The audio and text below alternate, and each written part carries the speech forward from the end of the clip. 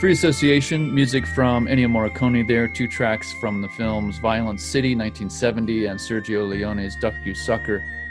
Today we're doing a deep dive into the music of Morricone, one of our most iconic and prolific composers. He composed over 450 film scores, over 100 absolute music pieces. He has roots in the popular and the avant-garde domains. With me to talk about Morricone's work is composer Alessandro De Rosa from Rome. He's the author of the new book, Ennio Morricone in His Own Words, a brilliant in-depth conversation with Ennio and study of his music. Alessandro, thanks for being on the show. Thank you for having me. And I'm sorry for your loss. I know you two were very close. So I'd love to ask you, before we get into all the amazing stories in the book, how you were introduced to him and what got you interested in embarking on this book. I met Ennio Morricone the first time in 2005. It was the 9th of May, I will never forget, and I was 19 years old. He came in Milano and he had a conference, he gave a conference. So he was talking about his music, basically. That is something that he never did very often, because he was always thinking about the music, about really writing music. That night was different, and finally I could enter in this conference. It was almost finished because it was full of people, of course, and I could give him a CD of mine with a letter where I was asking him to be my teacher, composition teacher. And so finally he was listening one of my tracks, and the day after he was calling me back. So that's how we met the first time. And he told me, you have to study composition. I cannot give you lessons because I'm very busy. It's not what I like to do. I'm not patient enough to be a teacher. And he told me, you have to study composition because you have the ability, you have to focus on this. And so that's how we met. Wow, that's amazing. So how did you get him to co-author this book with you? I mean, that's a big commitment. This book is a mammoth exposition on his whole career. So he called me back and he told me, when this summer you come back to Boris, to come to my place, I want to give you something. I wrote, it's an essay, let's say 6, 7 pages, 10 pages of essay. I went to his place, he gave me this essay, he said to me, well, what do you think about it? And I say, wow, I'm honored you are asking me. And from there, I was looking for this relationship all my life, in a way. And I said, maybe it's a good chance to propose to him to work together to this book, this time machine, as I was proposing it to him. And we did it. He told me that the same day we were on the phone, he told me, I don't have the time, but I will find it, the time for you, no? And with you. The beginning, it was not easy at all. But after some months and years, it was okay. He was a close friend. That's great. Yeah, it's such a wonderful book. There's so many amazing stories and insights in here. John Zorn recently wrote a piece in the New York Times. I don't know if you saw it, but he said he was one of those musicians who could make an unforgettable melody with just a small fistful of notes. And you hear that in The Good, the Bad, and the Ugly with the coyote sound. It's such a simple idea, but it's so powerful. There's some amazing guitar work by Bruno Battisti Di Mario. Wow. in just amazing. And I'd love to play a couple of scenes from The Good, the Bad, and the Ugly. There's a great moment in your book where Morricone asks Di Mario, the guitarist, to play as if he were stabbing someone, and you hear that in these pieces. It's such an attacky guitar sound, just incredible. I want to play the main theme to Good, the Bad, and the Ugly just to hear that guitar sound, and also the idea of just the reduction of notes. It's really just a few notes. The melody is just alternating between C and E, those two notes. And then the guitar comes in with the arpeggiated line. And then I want to play the Ecstasy of Gold, where at the end, Di Mario's told he can improvise. He can play anything he wants as long as it's C and B in any octave. And you hear Di Mario improvising there at the end. Just a fantastic piece. My name is Brian. We're listening to the music of Ennio Morricone tonight. This is Free Association right here on WZBC.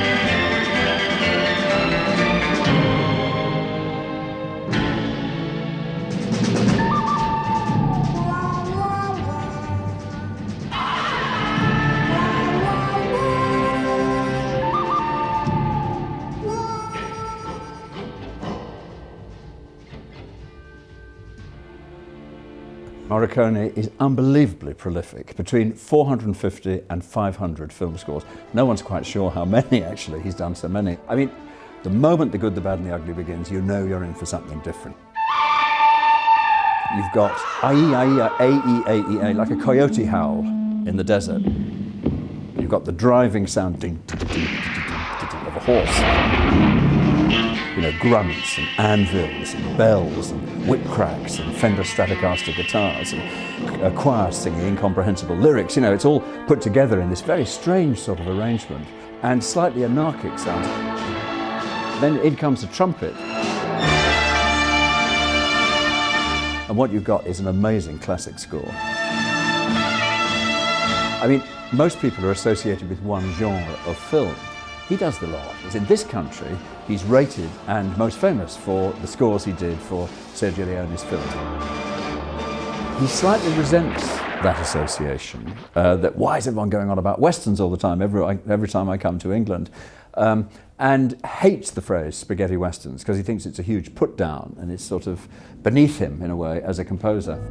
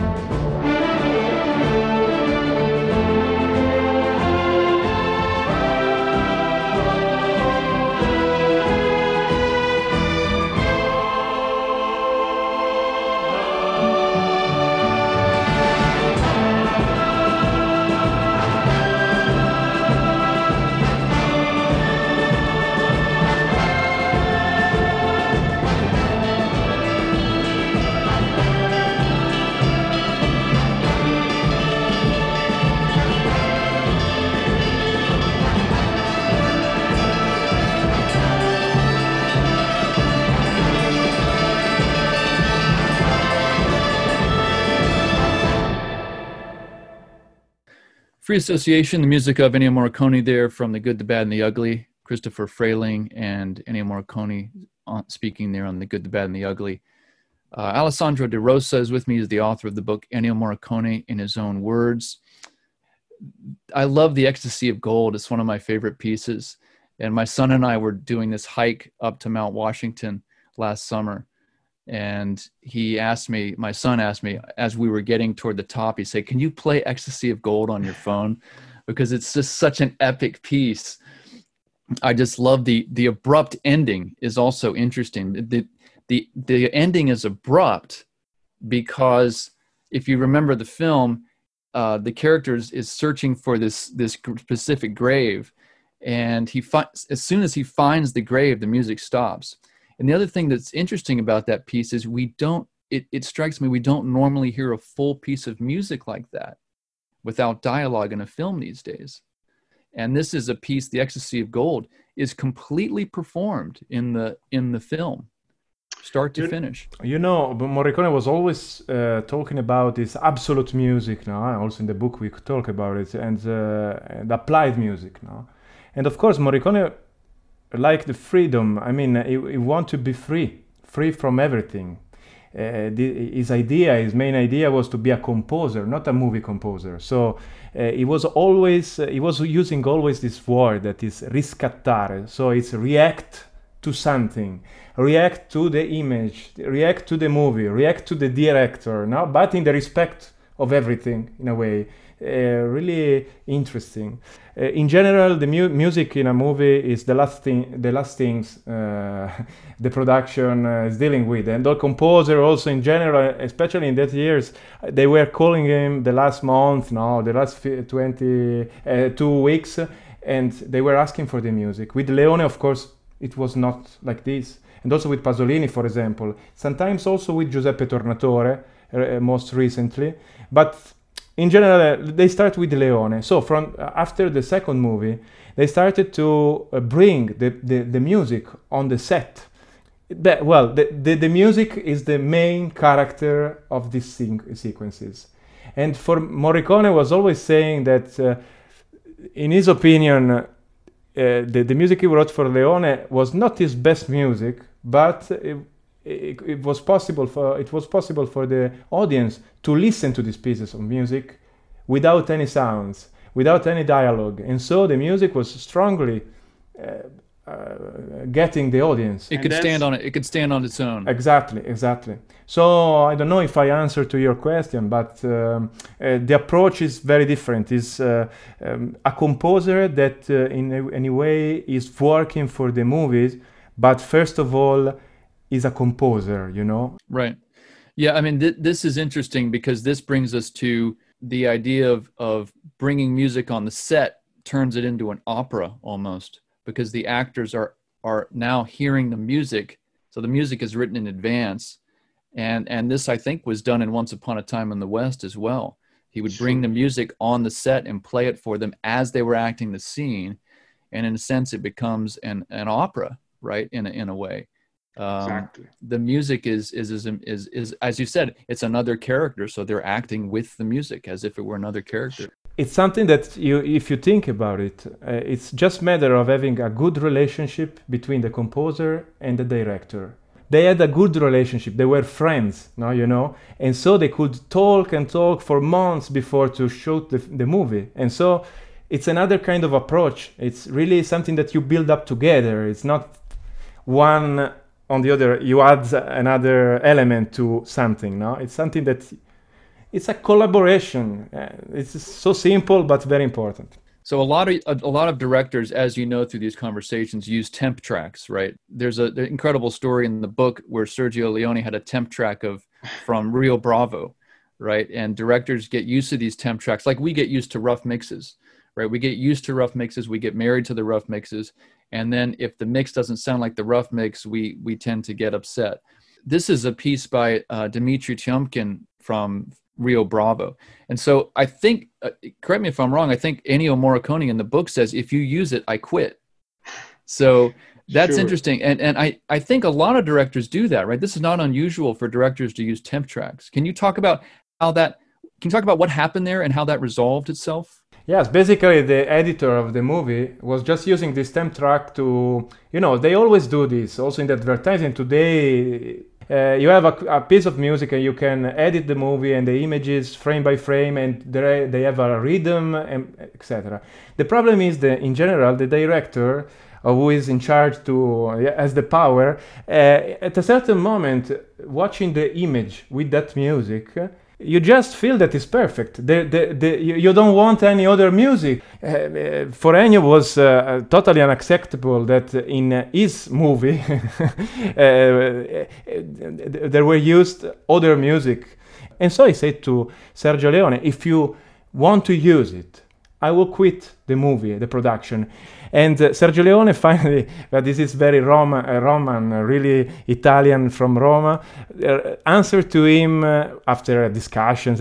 He answered to him and he said, okay, Ennio, you can do it, but it has to be a bit similar, no? Something like this. I don't remember it. I don't know the translation. And so Ennio Morricone said, okay, I will try. But also in the imitation, let's say, he put there another melody that was that he wrote in the past. So it's always a duel, you know, from these two guys were really fighting. Sergio Leone had a very strong personality, and also Ennio Morricone a strong personality. So you can imagine the friendship and hate and friendship, no? You know. Yeah, I want to play these two pieces. This is I want to play the Tiomkin piece, and then we'll play the Morricone's piece. And this is a beautiful piece with La Sorenza on trumpet. It's such a beautiful piece, and I think all the melismas and the ornamentation, I think that La Sorenza is doing on trumpet, that was all written out, right? All those ornamentations were all part of the piece. So let's play that, and then we'll play the opening theme. My name is Brian. I'm here with Alessandro De Rosa. We're discussing the music of Ennio Morricone. I'll play the Rio Bravo track first, then Ennio Morricone's response to the track, and then Fistful of Dollars. You're listening to WZBC 90.3 FM, Boston College.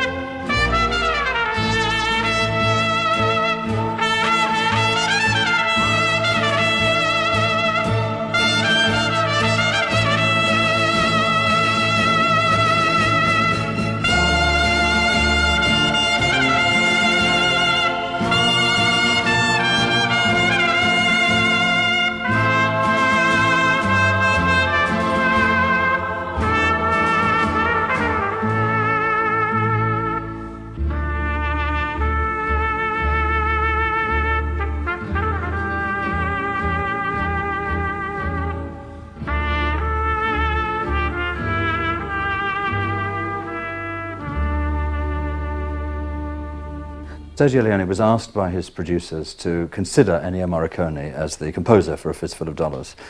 And as research for this, he played two westerns, which Morricone had in fact already scored.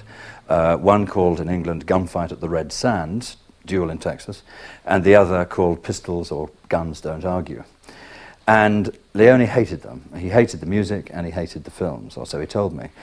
And the legend has it that Morricone put on a song that he'd recorded, Woody Guthrie's Pastures of Plenty. Pastures of Plenty from dry desert A song which he'd recorded with Peter Tevis, Californian singer, expatriate, then living in Rome. We come with the dust and we're gone. And Leone said, that's it.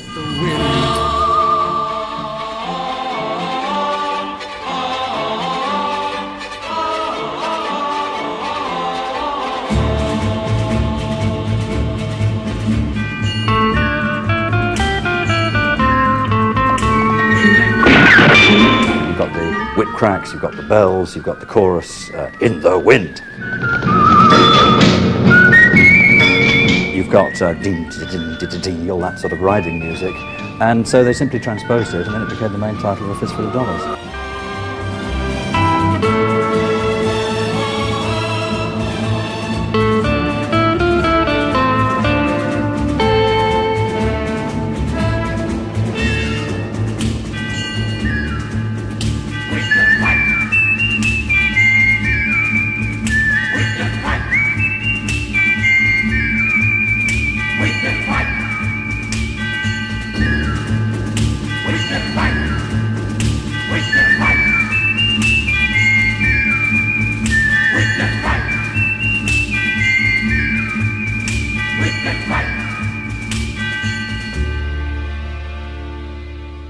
Free association, music of Ennio Morricone there from Fistful of Dollars, 1965. Author Christopher Frayling in there talking about Fistful of Dollars as well. Alessandro De Rosa is with me as a new book, Ennio Morricone in His Own Words. I love the whistling. Can we talk about Alessandro Alessandroni for a minute? Sure. I read an interview with him that he said the whistle should be 90% note, 10% breath. When most people whistle, you get most of the breath.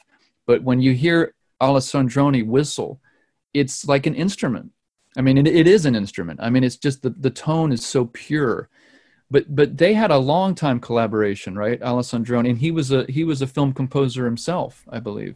Yeah, they met. I think I don't really know when they first met, but they were working already when Ennio Morricone was an arranger at RCA.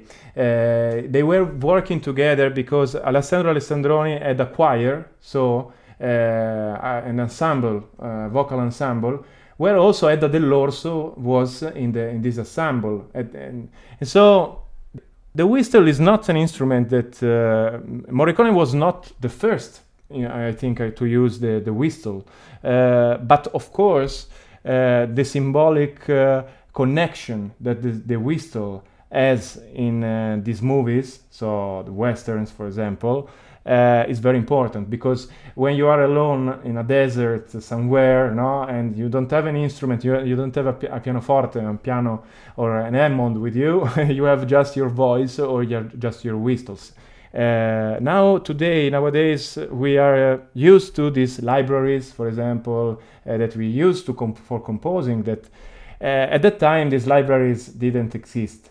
So the relationship with and the friendship sometimes with all these musicians, you mentioned before Bruno Battisti da Mario, I know him very well. He's such a special guy, because this guy is really, you see that when he talks about Ennio Morricone and this period, he's in love with all this, and these people really were living their life in that moment, and they really liked what they were doing, no?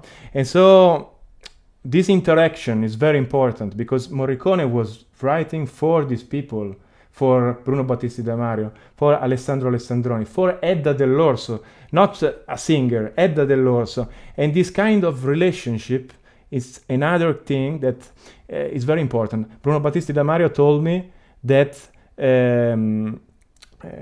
of course, Ennio had always a very clear idea of what he wants. An example is this guitar, no, that you can hear in the Once Upon a Time in the West. No, the Frank theme, Rifonda, when the town, this very great guitar. They found this sound in the studio, but Ennio was asking for a really sharp sound, something that was cutting the face of the listener. So, it's everyone was bringing himself, but Ennio was the composer, the arranger, the guy. So, the father, godfather. He was writing for specific people, which Exactly. is something that. I mean, that's a jazz tradition thing. Duke Ellington wrote for people in his band. Those compositions are very much geared toward the people that were in his band, and that comes from a long line of band leaders writing for people in their band. So it's interesting that a film composer would be writing for somebody like D'Amario, the guitarist, and specifically all these, and Alessandro, the whistler, and all these great people in his community. I want to play this track that you just talked about from Once Upon a Time in the West, Man with a Harmonica. When that guitar comes in, it really is just such a stabbing thing. It's one of the great guitar sounds in the history of music when that guitar comes in. And there's nothing else like it. Let's play this scene. And it's interesting, too, that I should mention the context of this is 25 minutes of dialogue before this. 25 minutes of a musical desert, as Morricone stated in your book. So again, when that guitar comes in, it's just ear-splitting. Let's listen to this piece. It's amazing. Once Upon a Time in the West, The Man with a Harmonica. This is Free Association right here on WZBC.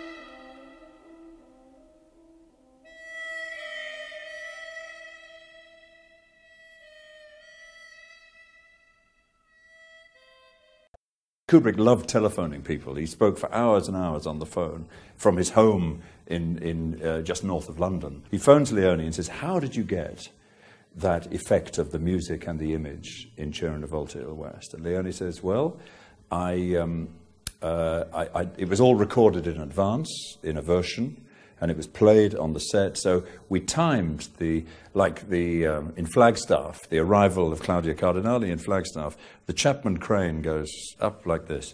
Dee, dee, dee, dee, dee, dee, dee. The crescendo of the music is identical to the fantastic, integrate, like a rock video. Exactly, this is like Once Upon a Time in the West is the first rock video, where the music illustrates the image and the image illustrates the music. So Kubrick said, "How the hell did you do that?" He said, "Well, I wrote the music first." "Oh, that's interesting."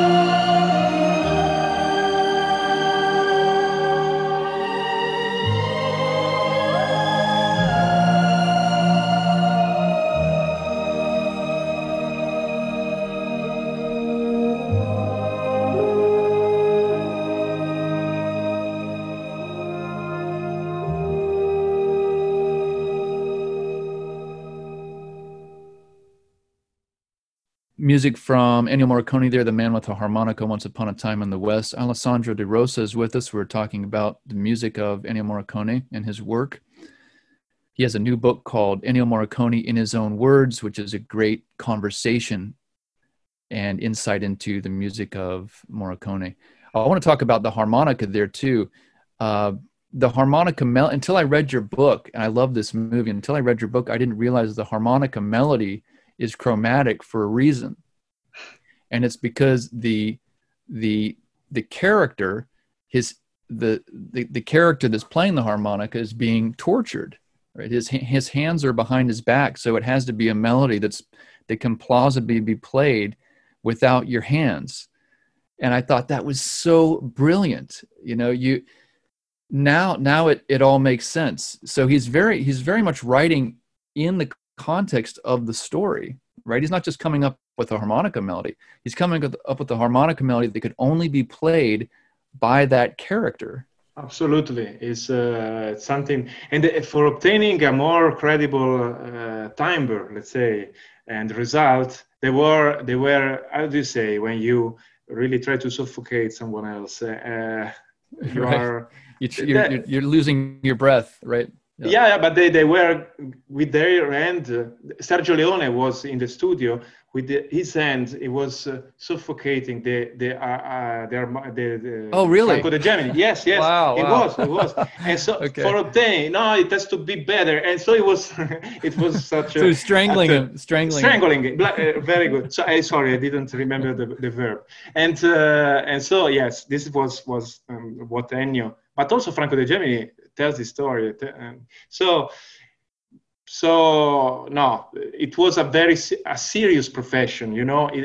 Again, the composer that has to justify to himself and to Petrassi and to all these schools and what he's doing and why he's doing. Really important. Right. This. You know, it strikes me too that instrumentation and orchestration are such a big part of his musical vocabulary. I'm thinking of Investigation of a Citizen Under Suspicion, which is a really incredible use of bassoons and out-of-tune piano, really interesting choice of instruments. And he talks about the instrumentation. I think instrumentation is such a big part of compositions, and it's something that Morricone has talked about. He doesn't farm out his orchestrations. He does all the orchestrations himself, and the orchestrations are as much a part of his pieces as melody, harmony, structure, form. This piece is incredible. You got a mandolin, classical guitar, the off-tune piano. I mean, it wasn't just a piano; it was an out-of-tune piano. Exactly. Right. Bassoons. The bassoons, he says, are sort of supposed to represent the shady police inspectors.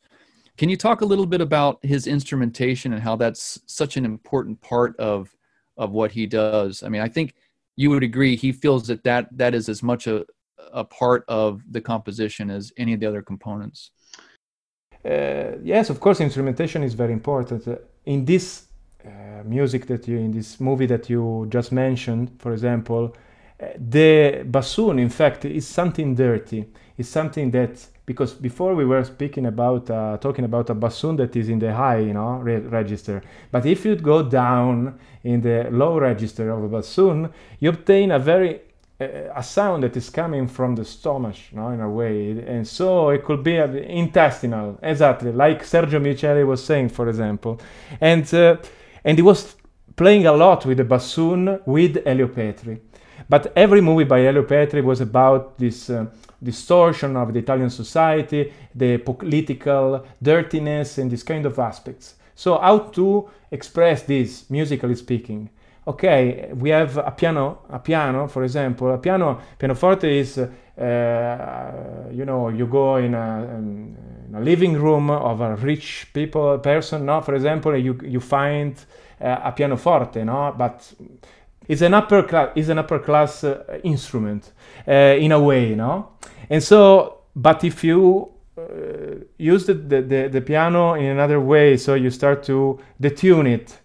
Yes, it's there, it's a living room, but it's dirty again, And the bassoon, coming back to the bassoon, for example, was used also in the Hateful Eight by Tarantino.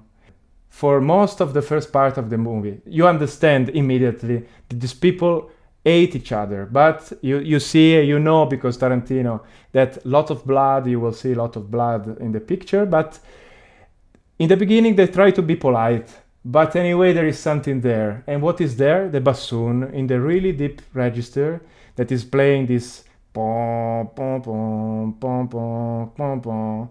These three notes are coming from the Symphony of Psalms. There are another three. In the second movement of the Symphony of Psalms, there is a fugue. But the bassoon is there, and the bassoon is something that give us this impression, this feeling that the tension is there, but still is not out. It's not visible. Something is coming. Another thing is that in the movie, the Hateful Eight is playing, for example, with this wah-wah effect that is coming from the good, the better, the ugly, for example, but it's not anymore the voice that is saying wah, wah, wah. Is using the cap to the trombone, for example, and is using this it seems a circus of terror in a way, So it's the same idea because it was a Western in a way, also for Morricone was never a Western, this movie by Tarantino. So he felt to, in a way, keep something, no? Also because of the expectation of people, but also to, of course, researching something new, express something new, and try to express, I think, also something of Tarantino in a way. This is what I think. I think so too. Yeah, I mean, this is it's an incredible score, and it's the score he won the Oscar for. Let's play these pieces back to back because they're great use of bassoon in the lower register. Investigation of a Citizen Under Suspicion. I'll play that first, and then we'll play this piece, this opening piece from The Hateful Eight. You're listening to Free Association. Alessandro De Rosa is here. We'll be right back. This is WZBC 90.3 FM, Boston College.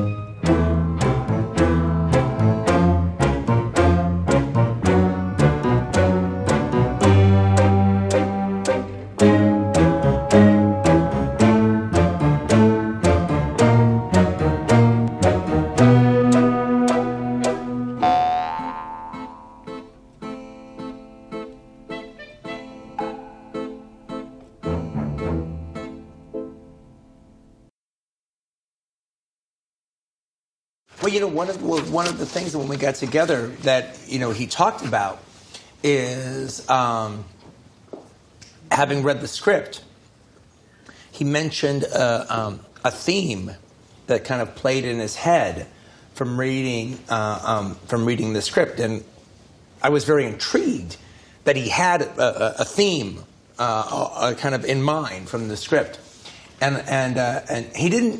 he didn't try to hum it for me or anything, but I asked him, so what would that be?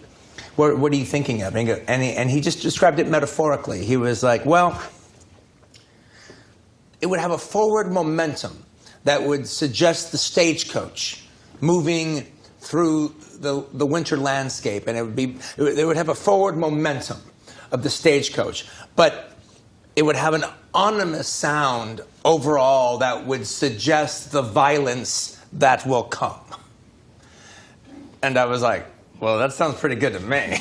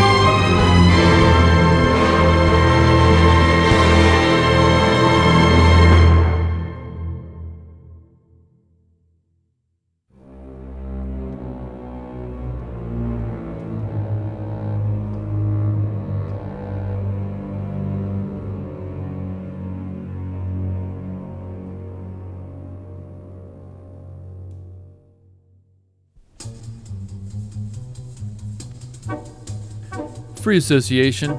Music right there from The Hateful Eight. Quentin Tarantino in there talking about working with Morricone and the opening scene. Amazing piece which won Ennio Morricone the Oscar in 2016. Right before that was Investigation of a Citizen Under Suspicion, one of my favorite Morricone scores from 1971. Alessandro De Rosa is here. He's the author of the book Ennio Morricone in His Own Words, co-author of the book, I should say, with Ennio. We've been studying the music of Ennio Morricone tonight. We're going to take a short break. We'll be right back at the top of the hour. Stick around. This is WZBC 90.3 FM, Boston College.